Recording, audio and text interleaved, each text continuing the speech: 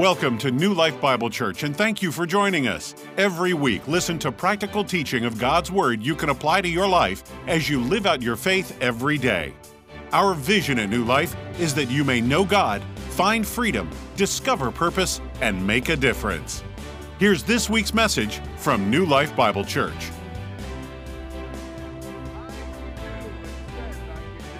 Today I will be taught the Word of God.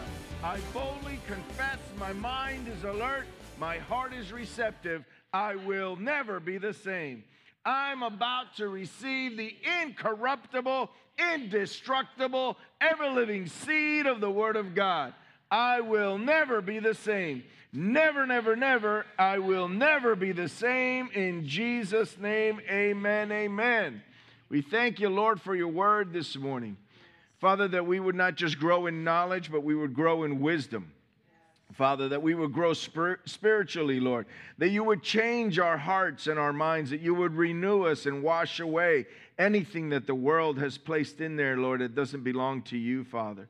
So we thank you for your word. I pray that you use me as an instrument in your hand to deliver exactly what you want to deliver today. And as your word is being preached, that the Holy Spirit would fall upon those that hear it. In the powerful name of our Lord and Savior, Jesus Christ.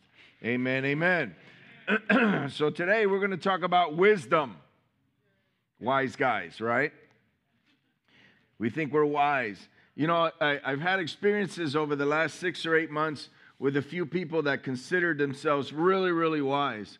And what I noticed was that they knew a lot more scripture than I did. They knew a lot more. They could quote the Old Testament. They could tell you that the end of times is like a week away.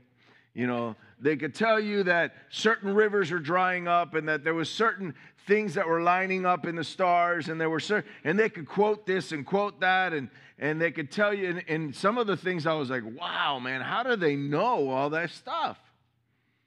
And then what I noticed was that a lot of these people, nobody's here, by the way, and a lot of these people, the other half of their life was a mess.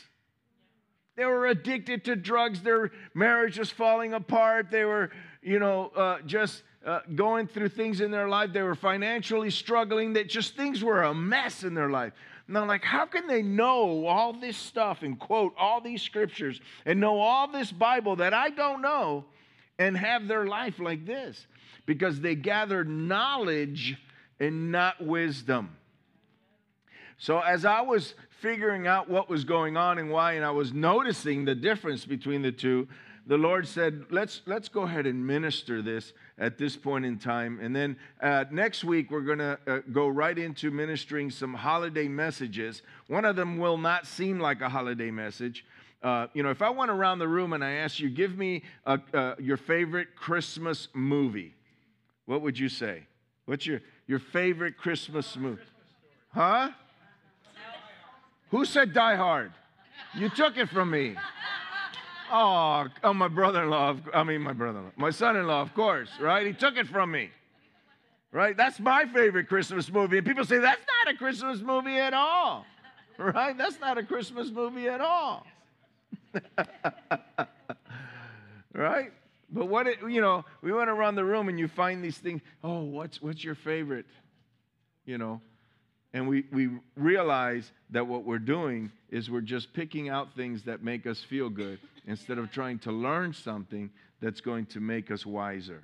So knowledge and wisdom do go together, but knowledge by itself will deteriorate everything in your life because you exalt yourself and you don't exalt God. Yeah. Okay? So wisdom. Definitions. Let's do the Oxford definition, which is the more worldly definition. This one is the quality of having experience, knowledge, and good judgment. The quality of being wise. Duh. Some of the times you read these things, it's like wisdom, the quality of being wise. Well, I could have wrote that. And I didn't even graduate from Oxford. The soundness of an action or decision with regard to the application of experience, knowledge, and good judgment. He's getting really close there. I really like that one. Now, Webster's, Webster is a Christian, right? He wrote other things, not just the definitions of different things, but the Webster's Unabridged Dictionary defines wisdom as knowledge and the capacity to make due use of it.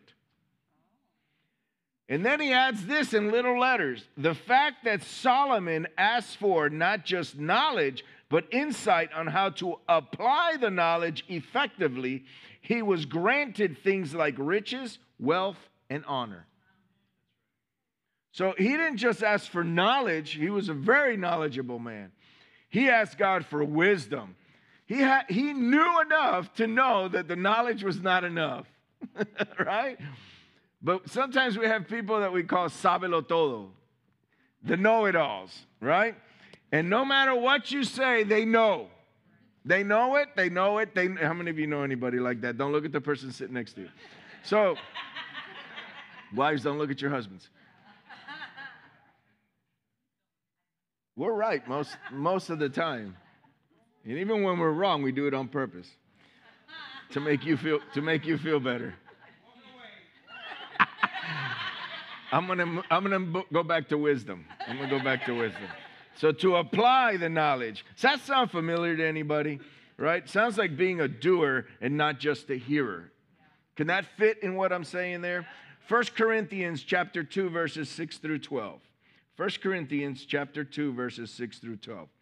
We do, however, speak a message of wisdom among the mature, but not the wisdom of this age or of the rulers of this age who are coming to nothing. Now, when this was written, it was for this age right now. It was written for that age, for every age in between there and now, right? You ever seen, there used to be a restaurant in Sanford on the side that said free beer tomorrow. You ever seen that? Right? I'm sorry. I hope I didn't offend anybody. But you would go there tomorrow, and then it was free beer tomorrow. So basically, I'm trying to get you to understand what he's trying to say here. Maybe not the best analogy, but, he's saying free beer tomorrow. So for the rulers of this age who are coming to nothing. So this means tomorrow it'll be this age. 100 years from now it'll be this age, right? So he's talking about right now. So no, we declare God's wisdom a mystery. That means that you can't gather that with knowledge. It's a mystery that has been hidden and that God destined for our glory before time began. Now, none of the rulers of this age understood it. They couldn't put knowledge to it. For if they had, they would not have crucified the Lord of glory. However, as it is written, what no eye has seen, what no ear has heard, and what no human mind has conceived, the things God has prepared for those who love him. Thank you, Lord. These are the things God has revealed to us by his, help me out here, Spirit. The Spirit searches all things, even the deep things of God. For who knows a person's thoughts except their own spirit within them?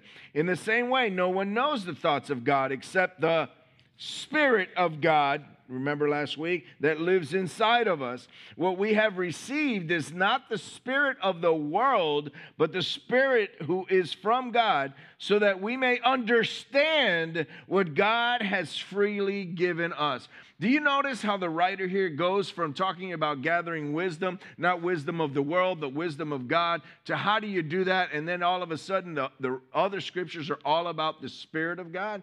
It's because they operate together. You cannot gather the wisdom of God without the Spirit of God.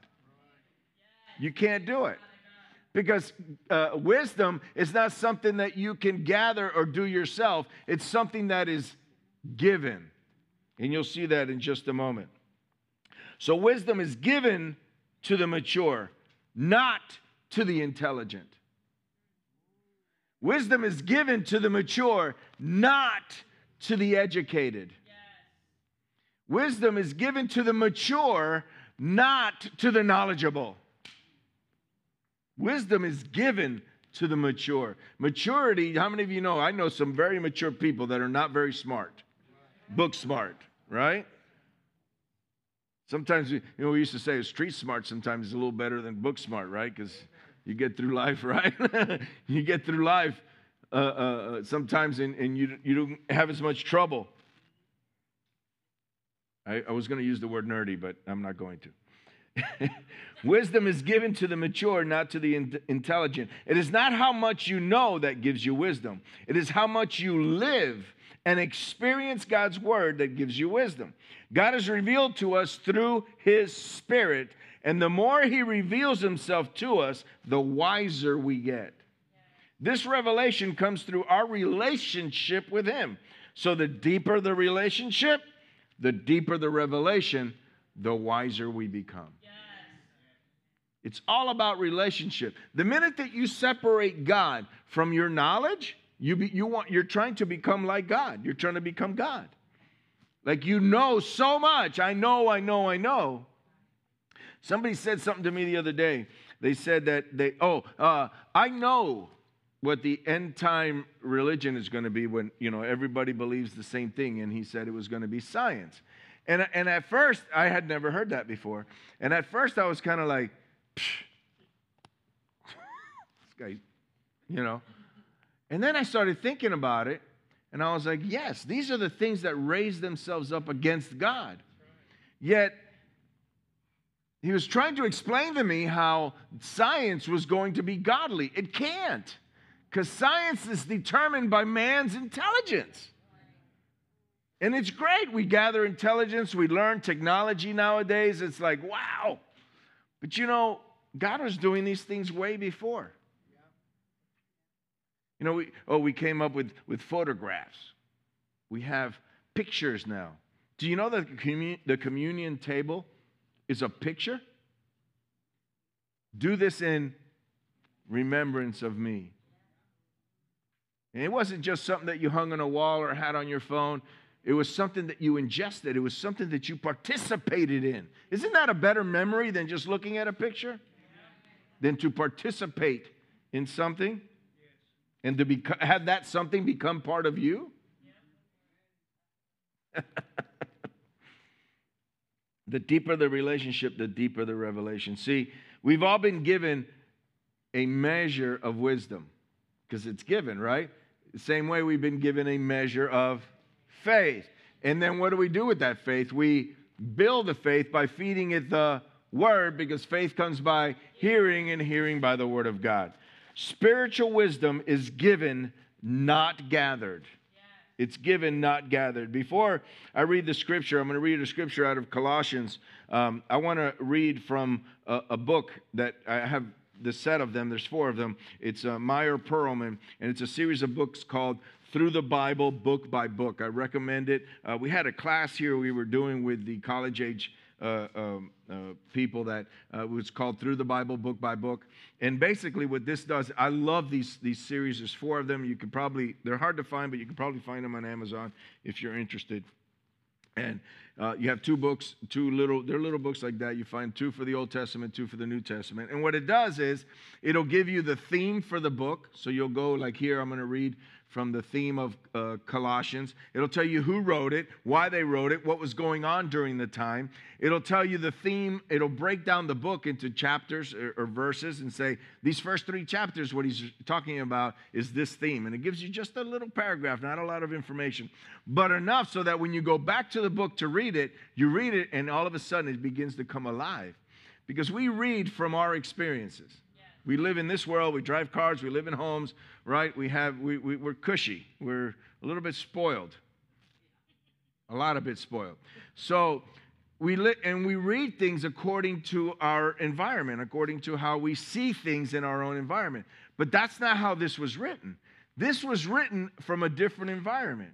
Like in Philippians, when he says rejoice, I say, Philippians 4, I say rejoice. And you think, oh, wow, Paul's writing to Philippians. He's telling them to read. Paul's in a prison. In a Roman prison. And he says, don't think that this is bad. I've been put here by God so that I can preach the gospel to every Roman guard that they keep changing. Yes. Every 8 hours, I get a new guy I can preach the gospel to while he's in chains, he says. While I'm in chains, don't worry about me. I'm preaching the gospel to everybody in this place. I'm saving the whole prison. What a perspective. But if you just read it, rejoice. I could rejoice, right? Because of our circumstances. But can you rejoice in the circumstance that Paul was in? So here it is. I encourage you to get those books if you're one of those that likes to study. The occasion for this is for the book of Colossians. The occasion for the writing of the epistle to the Colossians was the introduction of erroneous teaching in the church. Many of the epistles were for that. For different wrong teachings that were going on. And this is Colossians. Galatians was because the Jewish people came in and said, no, you can't just be saved. You have to get circumcised. You have to do the works. You have to do, and they try to mix works with grace. And it didn't, and Paul wrote to the Galatians and said, no, that's not how that works. You have two gospels, and one of them is not the gospel at all. You can read through that book and see that. But the Colossians, he's correcting something completely different. And that's why it talks about them becoming wise in their own mind. It seems that it had appeared in their midst a teacher who was propagating a doctrinal system that was a mixture of Jewish legalism and pagan philosophy. It was the pagan element in the system that constituted the greatest danger for the faith of the church, known today as Gnosticism. That's where you get agnostic. Today as Gnosticism. The Gnostics prided themselves on their possession of wisdom that was far deeper than that revealed in the sacred scriptures. Oh my God, they were a mess. Their wisdom was far deeper than revealed in the sacred scriptures. We can just throw this out. I'm smarter than this. Woo, were they in trouble? The wisdom that was the property of a favored few. That's a big one too. Oh, we're the only ones that have this. Run! Gnostic comes from a Greek word meaning knowledge. So basically, agnostic just means I really don't know. Agnostic means I don't know if there's a God. I don't know if there isn't a God. I don't know if I'm atheist. Agnostic means I don't know. So knowledge, I don't know, right? They believed that matter was inherently evil. Therefore, a holy God could not have created it. That's why you have to throw away the Bible. Because he is God, creator of heaven and earth, right? And they couldn't say that unless they could get this out of the way. Angels claimed that they were the creators of this matter. A pure God did not have direct communication with a sinful man, but communicated with him through a chain of intermediary angels who formed, as it were, a ladder from earth to heaven. This is Paul's prayer for the church in Colossians. Colossians chapter 1, verses 9 through 12. So we have not stopped praying for you since we first heard about you. Woo-wee. We ask God to give you complete knowledge of his will and to give you, here is where he calls it, spiritual wisdom. Not just wisdom, but spiritual wisdom and understanding. Verse 10. Then the way you live, I mean, I could just stop there, right? He gives you complete knowledge, spiritual wisdom, understanding, then the way you live will always honor and please the Lord, and your lives will produce every kind of good fruit. All the while, you will grow as you learn to know God better and better. We also pray that you will be strengthened with his glorious power, so you will have all the endurance and patience you need. May you be filled with joy, always thanking the Father. He has enabled you to share in the inheritance that belongs to his people who live in the light. Live in the light. So we've connected wisdom to something spiritual that is given by God, and now he's incorporated light into understanding and wisdom. Paul is praying that God would give them knowledge and spiritual wisdom. This is where it comes from. It comes from God. We can't gather that on our own. There isn't a book in the library. There isn't anything, right? We can even gather knowledge from here. It doesn't mean that you have wisdom. I've met people like that. Once we rely on God for knowledge and spiritual wisdom and not our own knowledge and wisdom, then we will live lives that produce every kind of good fruit, as it said. We will be filled with joy, and we will share in the inheritance that belongs to us who live in the light. It almost seems like we have to be those that are dependent upon God and His wisdom. It's like we want to be independent. I don't want to be independent. I want to be dependent on God. So if He gives me faith, He gives me wisdom, He gives me knowledge, right? Even though I have to do my part, which we're going to see in just a moment. But if it comes from Him, then I become someone who is dependent upon God. That keeps me from walking around thinking that I'm the guy that knows it all, right? That keeps me from walking around thinking that I have all wisdom, I have all knowledge, and I don't need Him or His word anymore. That is very, very dangerous. I believe there's going to be those false prophets that rise up in the end days, and they're going to be the ones that say that they know it all. We already have a few across our world that have risen up and said that they know. Proverbs 20:27. Do you know those ones that have done that? I'm sorry, little ADD there. They have risen up and they say that they have some kind of prophetic gifting that they gathered on their own by knowledge or science or whatever you want to say, and that they put a computer, one guy even put a computer together that knows when the end of time is. You know how many times they've been wrong? Every single time. You know why? No man knows. It could be right now. Are you ready? No man knows. No man knows. I was listening to somebody the other day. I don't know why this just came in my head, but I was sharing it earlier. You know what the leading cause of death is all over the world? The leading cause of death. Birth.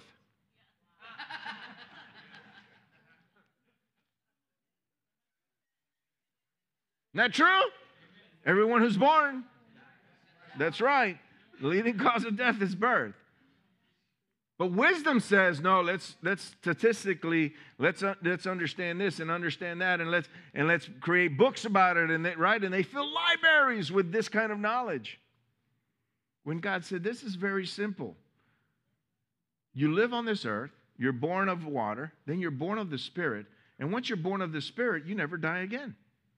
It's simple. To me, it's simple. Then what do? You transition from this world to that one forever. Come on, that's pretty simple, don't you think?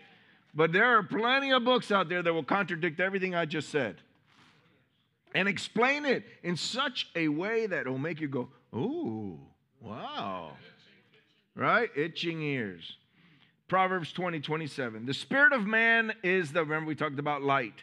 So we talked about wisdom being given to you, right? Wisdom being given by God. Now we're talking about how it's spiritual, and now we're talking about how it's a light. The spirit of man is the lamp of the Lord, searching all the inner depths of his heart. Look at Proverbs 20:27 in the Amplified Version. The spirit of man, the factor in human personality which proceeds immediately from God, is the lamp. Everybody say lamp. Of the Lord, searching all his innermost parts. Lamp in the Hebrew simply means lamp.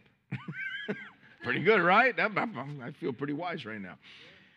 But the root word of lamp comes from the meaning to mean freshly tilled ground,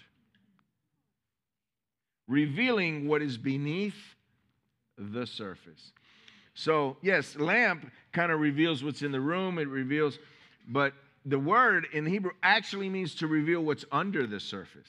Because a lamp can only reveal what's in the room. You can't see what's outside. You can't see what's under the carpet.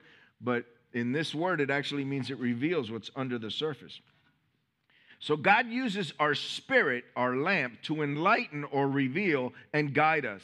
A weak spirit or lamp is like a GPS that will give you coordinates for up to 3 blocks away only. What good is that, right? Because you're not strong enough in your spirit. Your GPS does not gather enough information, right? Enough wisdom and knowledge. Freshly tilled ground means that once the word or the seed of God reaches our hearts, it will fall on good ground and bear much fruit. So your spiritual wisdom can be educated just like the mind can be educated. Your spiritual wisdom can be strengthened just like your body can be strengthened. So I'm going to give you a workout regimen to strengthen your spiritual wisdom. Okay? So we know wisdom is much like faith. You've been given a measure of it. It comes from God. And then what do? You strengthen that wisdom by what? Having a strong spiritual relationship with God. 4 rules to train and develop your spiritual wisdom. Most of these have to do with the Word of God. Meditate on the Word. We must realize that the value of God's Word and the value of meditation in the Word. You cannot receive spiritual wisdom without meditating on the Word. Or, can I use the word maturing? Remember what we talked about before? He gives wisdom to the mature. And who are the mature? Not just those that read the Word and know the Word, but those that do the Word, right? They are a living example of the Word. Right after Moses died, God was preparing or maturing Joshua for the promised land, and he says this. Look at Joshua chapter 1, verse 8. This book of the law shall not depart from your mouth, but you shall meditate in, everybody say in it day and night, that you may observe to do according to all that is written in it. For when you will make your way prosperous, then you will have good success. See, your knowledge is in the book, not in the book being in your brain. You understand what I'm saying? Right? The knowledge is in here. It becomes part of this. But you try to get this in here, it doesn't. You just gather knowledge. And a lot of us can gather knowledge. Like I said, I've met many people that can quote scripture back and forth, right? But their lives are a mess because they're not doing what they know. Tony Evans, how many of you know who that is? He's on the radio. I listened to some of his stuff. And when he first got saved, he was radical. I don't know if he's still Baptist, but he got saved in a Baptist church. And he read through the Bible like 3 times, and he was just going, he was just eating it up, right? And then he went to his pastor, and he told him, Pastor, I read this, and I learned this, and I watched this, and the other, and what do you think about this? And look at what I learned here. And the pastor stopped him and said, listen, what I need you to do is stop reading. He was like, what? He goes, yeah, when your doing catches up to your knowing, then you can keep reading. And he got all mad at the pastor and thought that he was ignorant because, he didn't know as much as he did. And, because Tony Evans is extremely intelligent. He went home and prayed about it.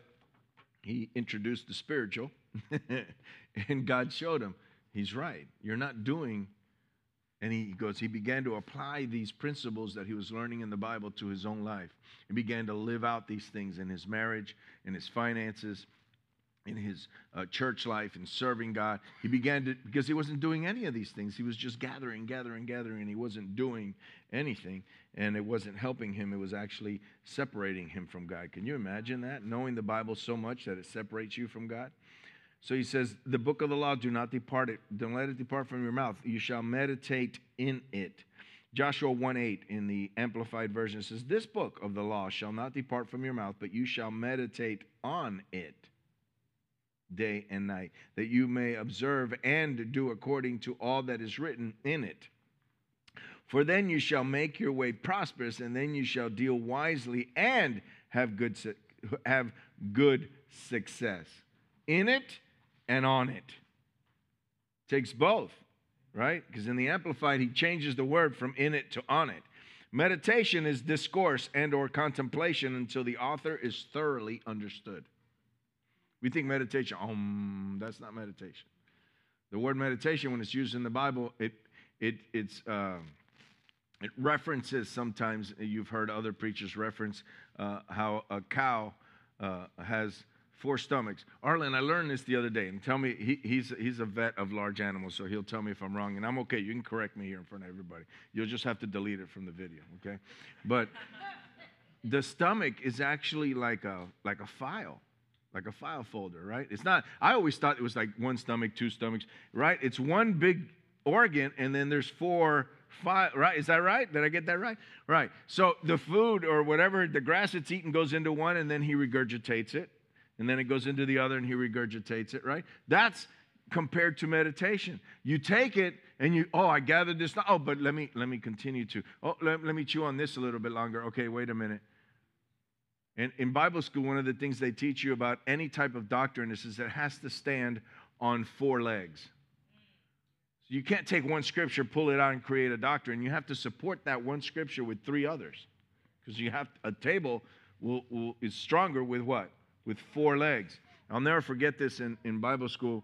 Doug Jones, him and I were always joking back and forth, but it got to the point where we were angry at each other. But I'll tell you what I said to him. It wasn't very nice, and I've matured since then.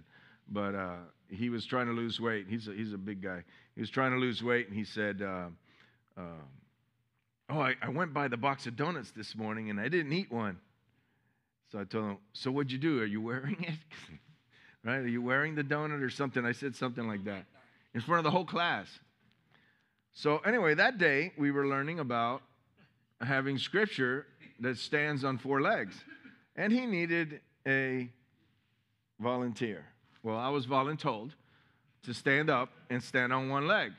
And he shoved me. He enjoyed that very, very much. And he's over 6 feet tall, and he's a big fella. So he said, stand on 2 legs. And he shoved me again. I lost my balance, right? And he goes, okay, get down on 3. So I have 1 knee, 2 hands, and I picked up this leg, and he shoved me, and I rolled over on the ground. And then he goes, okay, now get on all 4s. I got on all 4s, and he pushed and pushed and pushed, and I wouldn't fall over. And he was using that as an example, but I think he was just enjoying pushing me around. I told him, I say, I'm one of those, you either love me or you hate me, and he was kind of in between. I never found one of those like that. But no, we're in good standings. Doug Jones, he checks on me all the time. But so we have to have 4. So if you take 1 scripture and you run with it, you're going to miss it. You're going to miss it. You have to have, right? You have to have the 4, the meditation. Chew and chew again. The definition for meditation also ends with to murmur or to muse. Like what you do in front of a painting. Wow. And then 10 minutes later, wow, I see something different there. And then an hour later, wow, look at the strokes on it. I didn't see that. And 3 hours later, oh, wow, look at that. I can't do that because the painting just sits still and I'm used to TV. So it doesn't.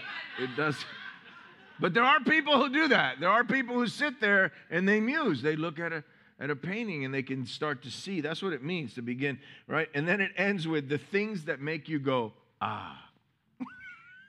Ah, I see it now.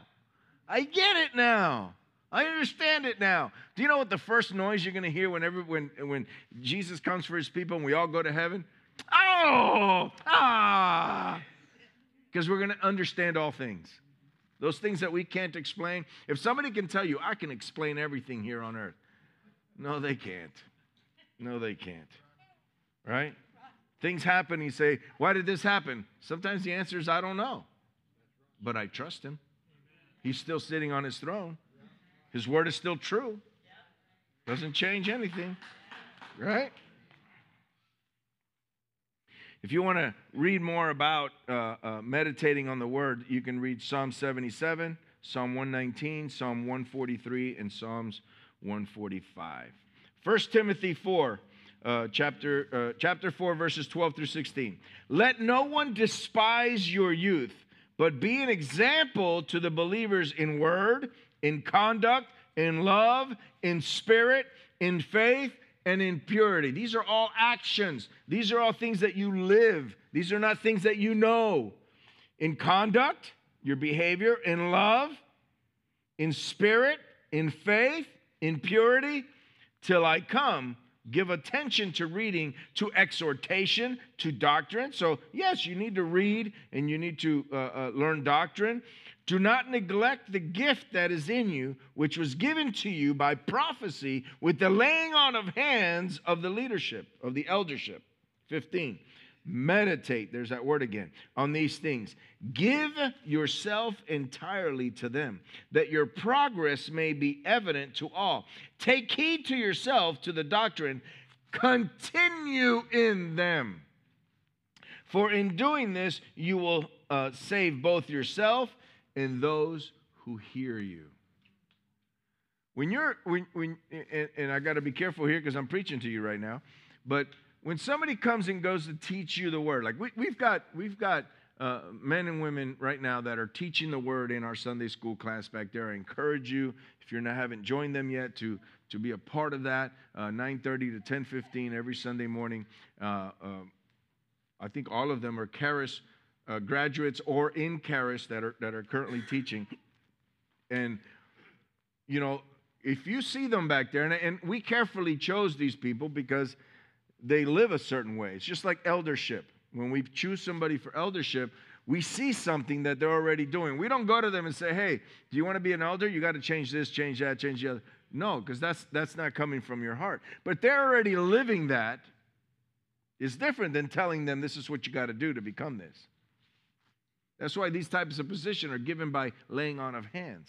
They're given by prophecy. Whenever we set somebody in, that's how we do it. We call in my pastors, and they lay hands, and they do it by prophecy. Continue. And these are people who continue in them.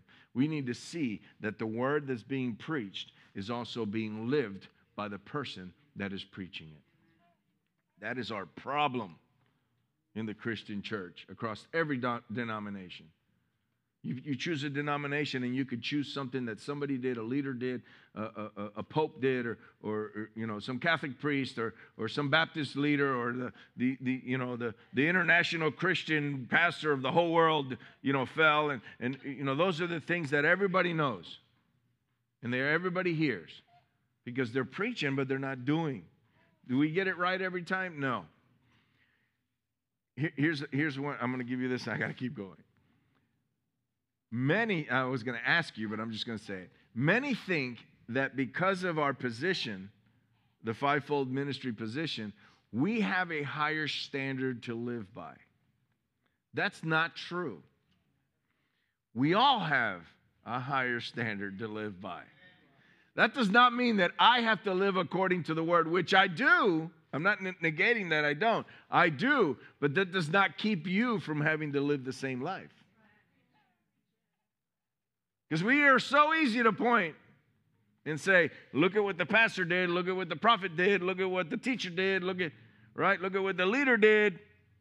They didn't say this, they didn't say that, they mistreated me, they walked past me, they didn't say hello, right?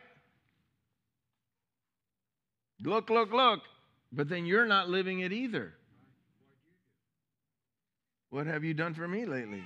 Dun, dun, dun, dun, right? Remember that your standard of living, that the pastor's standard of living is also your standard of living.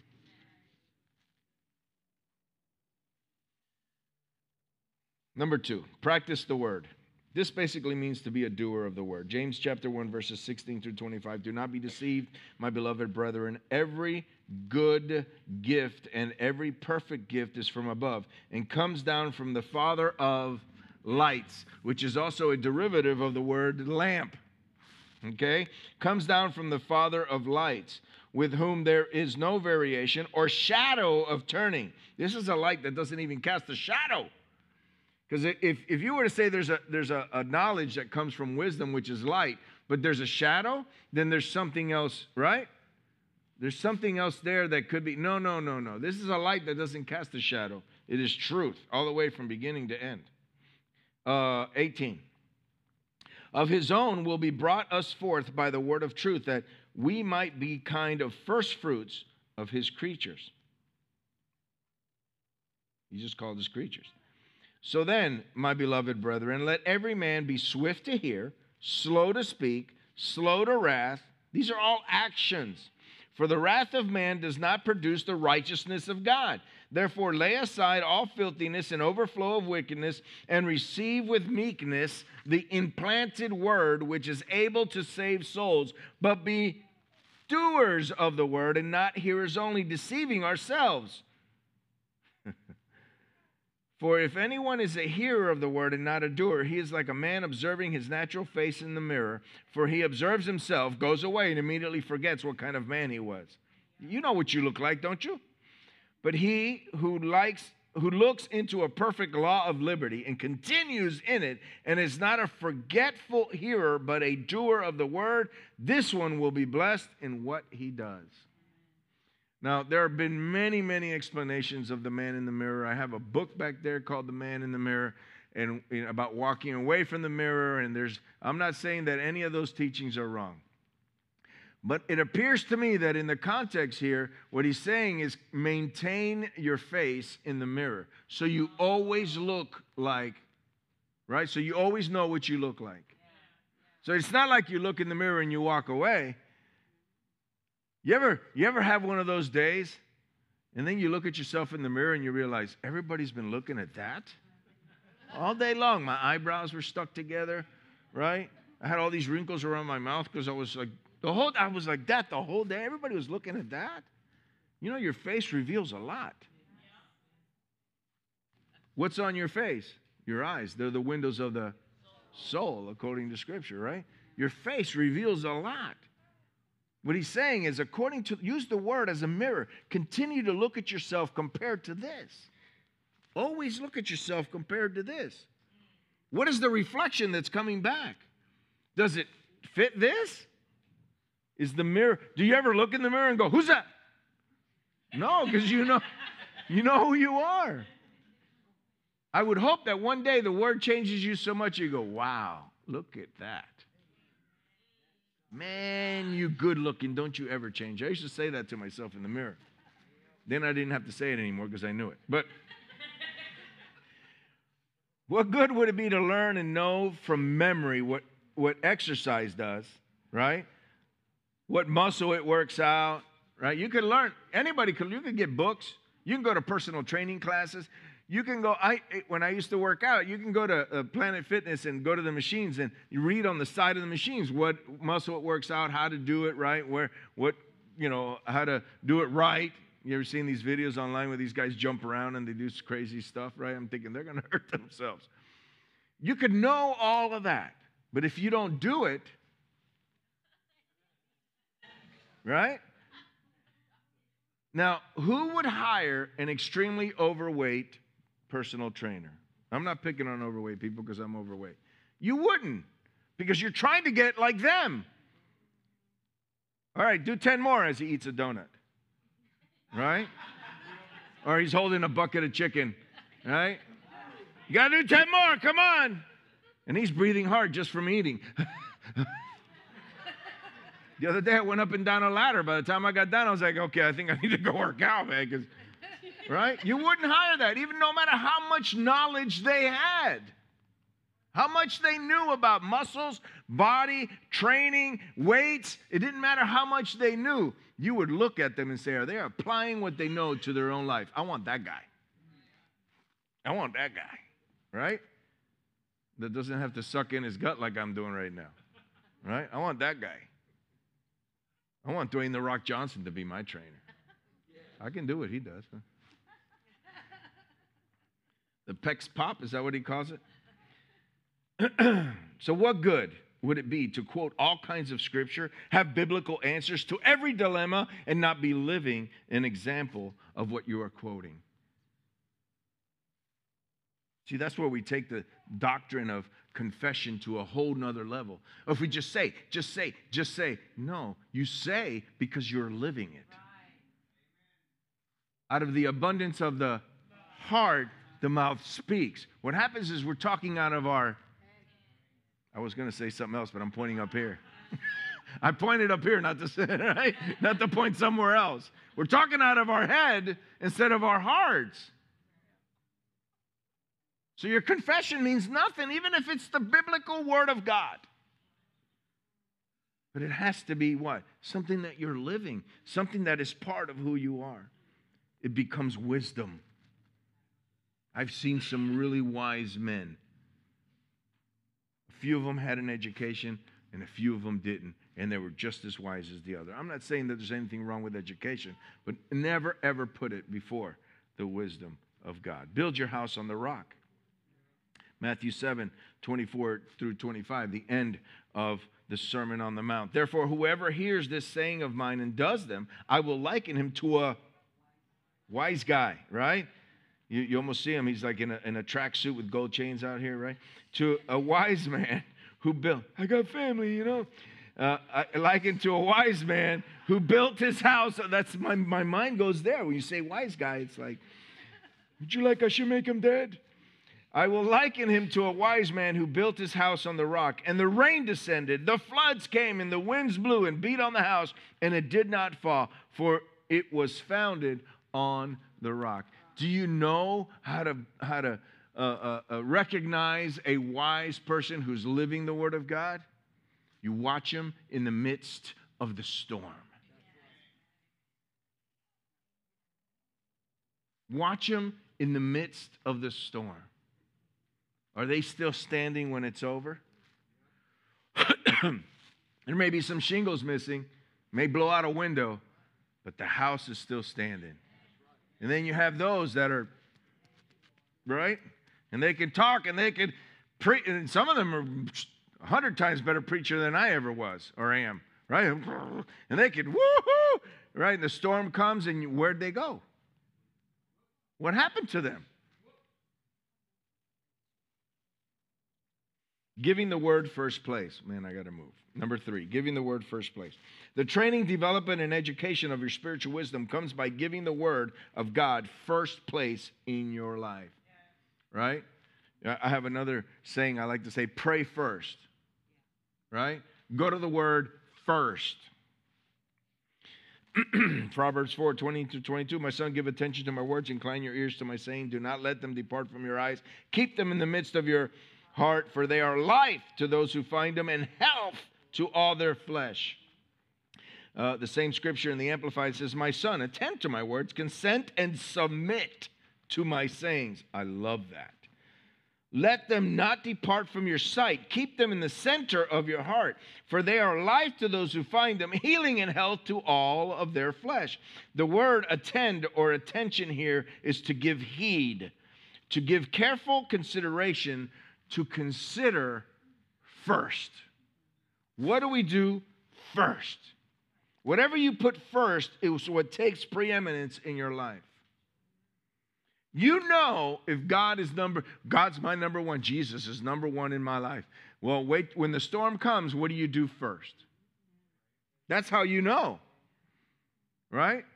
When Amos comes to pinch your fig, I can't even go there. Pastor Fred can preach that one time, right? When somebody pokes you, what comes out?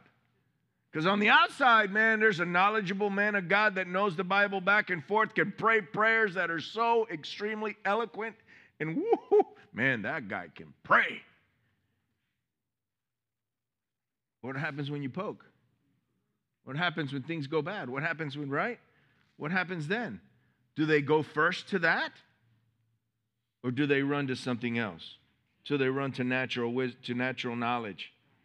See, the word attend here means to consider first. Whatever you put first gives you preeminence in your life. The woman with the issue of blood, I'm not going to read it, but it's in Luke 8:43-44. What did she do first? She went to all the doctors, spent all her money. Spent, 12 years, right? What did she do first? And it's okay. We've done that. We did that with one of our children.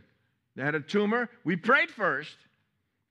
And I think God knew exactly what he was doing, because when God called us into the ministry and we went to Rhema, went to Oklahoma, we went to prepare for what we're doing right now. And just going to Bible school doesn't make you, right? It's by the laying on of hands and by prophecy, right? Somebody had prophesied over us, and then there was hands laying on. There was an anointing put upon us. Just, I see some of these kids go to Bible school and they're, I'm going to be a pastor. I was like, did you decide that? Because if you did, you're in trouble. You got to let God chooses these people. right? He chooses them out to do this work. And so we were there, and I know that the timing was perfect because when we were there, we find out something that could have taken the life of one of our children. And what did we do first? Why did we do this first? We did it first because we were in the midst of the word of faith 5 days a week, 4 hours a day. Can you imagine? You receive word here and you leave with it and it changes your life and you do good and you read some at home. But imagine being under the anointed word of faith 5 days a week, 4 hours a day. I was walking on water. It was like, wow. Some of you who are attending Charis understand what I'm talking about. Constantly in the Word, constantly in the Word. And when we found out, the first thing we did was we laid hands on her. And then we did what the woman with the issue of blood did. We did everything else that we could. And at the end of it all, some of you know this testimony, the last doctor, the best pediatric neurologist in the world, 2 French brothers in the world, told us, there's nothing else man can do. It cannot be removed. It's in a place. There's nothing else we can do. And I smiled. I could not, if I was not in the Word at that time, I don't know, I think my life would have fell apart. You would have seen my house fall in the midst of the storm. But because we were standing on the Word, I remember grinning a little bit, and he looked at me like I was crazy. He goes, do you understand what I just said to you? I said, yes. Man has done everything he can do. God will take it from here. And we went back and got another MRI, and a few weeks later, we got an MRI, and I know that my wife will probably correct the story, but the gist of it is there. And everything was gone. And the doctor said, oh, she's an airhead. Whatever was there is gone. We don't know how. She had a little air pocket where it was. And it was completely gone, and she's been healed ever since. But you got to be ready for the storm. You got to be living this, right? The woman with the issue of blood finally at the last minute, she said, if I could just touch the hem of his garment. Number 4, instantly obey the voice of the Spirit. Listen, if you're not hearing God in your spirit, you gotta up your game. You're going to have to start praying more and seeking God more. Because this is not reserved for the pastors and prophets. And yeah, the prophets, they have a way of connecting that brings the word of God out into the people. And you have to, by faith, receive it, right? But God speaks to everyone. He's always speaking. Then why doesn't he speak out of a cloud like he did with Abraham? Why doesn't the voice come out of heaven? Because he's always talking. We have his word with us all the time. They didn't have his word with them all the time. He's always speaking. Always. And we got to learn to be those that instantly obey. The human spirit has a voice. We call that voice your conscience. Sometimes we call it intuition, the inner voice, guidance. The world calls it a hunch or a gut feeling. Notice how I went under the heart? It's not a gut, it's a heart thing. What it is your spiritual wisdom speaking to you. Proverbs 20:27. Remember? The spirit of man is the lamp of the Lord, searching all the inner depths of his heart. See, the spirit of man is God's all-access pass to your soul. Before you were born again, your spirit was dead. While it was dead, we did things that were sinful and we didn't care. I don't know if you remember those days, but I do. I didn't have conviction. Party all night and do it again tomorrow. I didn't cry about it. I didn't ask anybody to forgive me. I could tell you stories that I probably need to go back to that McDonald's there in Hialeah and ask them to forgive me. I did some crazy things. I don't know why we always did it at that McDonald's, but okay, I didn't go to jail. Thank you, Lord, for protecting me. I didn't have a conscience. Nowadays, whew, if I did any of those things, I think I'd break down.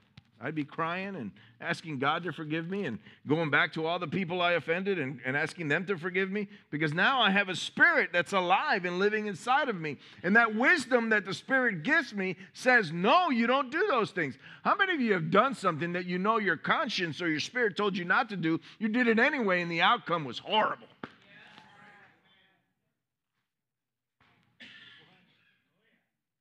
You followed your soul. You followed your flesh. You followed your, I want them. Ooh, they love me. The Lord told me to marry this person. I got to keep going because I'm going to, if I haven't already, I'm going to offend somebody. The Lord told me this. And once they say that to me, I have no say-so. Don't come for my opinion. Don't come ask your pastor what we think. The minute you say the Lord told you, you're on your own. We'll be there to pick up the pieces on the other side. Because I am not going to go against what you think God told you. Now, if you're coming to get spiritual wisdom from us, and we're not, we don't have it all together, and we don't figure it all out. If we don't do something we don't know, we'll figure it out for you. And if we can't, we'll send you to somebody that can. That's our job, to care for the sheep. Not to know it all. Don't put that on us. It's not fair. But if you come to us and you want help, spiritual help, prayer, our biblical guidance on what you think you should do with that situation, then hear us out. But the minute you say, God told me, better make sure it's God. Because then we see it on the other side. I was like, I thought God told you. I don't ever say that. Nanny, nanny, boo-boo, I told you. Yeah, we can't do that. That doesn't help us help them. So while your spirit was dead, we did things that were sinful and did not think twice about it. No conviction, no remorse. Nothing led to repentance. We may have been taught not to hurt others, to have manners, right? I was always taught to hold the door open for women, to have manners and to be polite, right? These things, although good and right, were part of our natural man that was trained to behave this way. We were still able to tell a little lie here and there, a white lie or a fib, right? And move on with life as nothing. We were able to feed the flesh and soul without hesitation. Now, the spiritual wisdom is inside of you, screaming and yelling when you do something against the will of God. How many of you experienced that? One day you're okay, everything's fine, you're just living your life. The next day you give your life to the Lord, and all of a sudden there's this voice, this thing inside of you, and you do something that you did yesterday before your spirit came alive inside of you, and all of a sudden it doesn't give you the pleasure that it gave you before. All of a sudden it gives you this conviction of, don't do that. It's a spirit of wisdom speaking inside of you. It's screaming and yelling. Whether you listen or not, it's completely up to you. On your notes, you have John 3, 1 through 8, which is the interaction between Nicodemus and Jesus about being born again. 2 Corinthians 5:17, therefore, if anyone is in Christ, he is a new creation. Old things have passed away. Behold, all things have become new. Right? The Spirit of God comes inside of you and brings this level of spiritual wisdom. It's a light unto your path, right? So your conscience is the voice of your spirit, and the voice of your spirit can become the voice of God speaking inside of you. God uses your spirit to enlighten you and to guide you, right? You have to listen, though. You have to be able to listen. Wise people listen. The wisest man in the world once said, I know nothing. Do you know what one of the greatest characteristics of a wise person is? They are trainable and teachable. Not boastful about how much they know. A wise person is always gathering. How much more can I learn about this? How much more can I apply this to my life? Is there something? And when they have something they believe is truth, they're willing to let somebody else that's wiser than them come in and say, this is not completely true. That's happened to me too. I remember the day that I really understood tithes and offerings. I did it out of obedience, and I did it for many years. Oh, it's going to come back to me. Oh, God's going to bless me, the windows of heaven. Oh, I'm going to be rich. I'm going to be rich. I'm going to buy a Mercedes. I'm going to buy a bigger boat. A bigger house. And then one day the Lord says, would you give to me even if none of these things happened? Changed everything. And somebody else came to me and says, yes, God wants to prosper you. Yes, God wants to give you good things. But your motive for giving is wrong. Yep. And that day I changed my heart, and I changed why I tithe and why I give my offering unto God, whether he does something for me or not. Amen. The good thing is there's a promise that he does. Let's end with this. We're going to end with this scripture. Romans 8, chapter 5 through 15. For those who live according to the flesh set their minds, right, on the things of the flesh, but those who live according to the Spirit, the things of the Spirit. Remember, Spirit, wisdom, that's how you get wisdom. For to be carnally minded is death, but to be spiritually minded is life and peace. Because the carnal mind is enmity against God. It almost seems like it's saying, gather all the knowledge you've gathered in your head is going against God.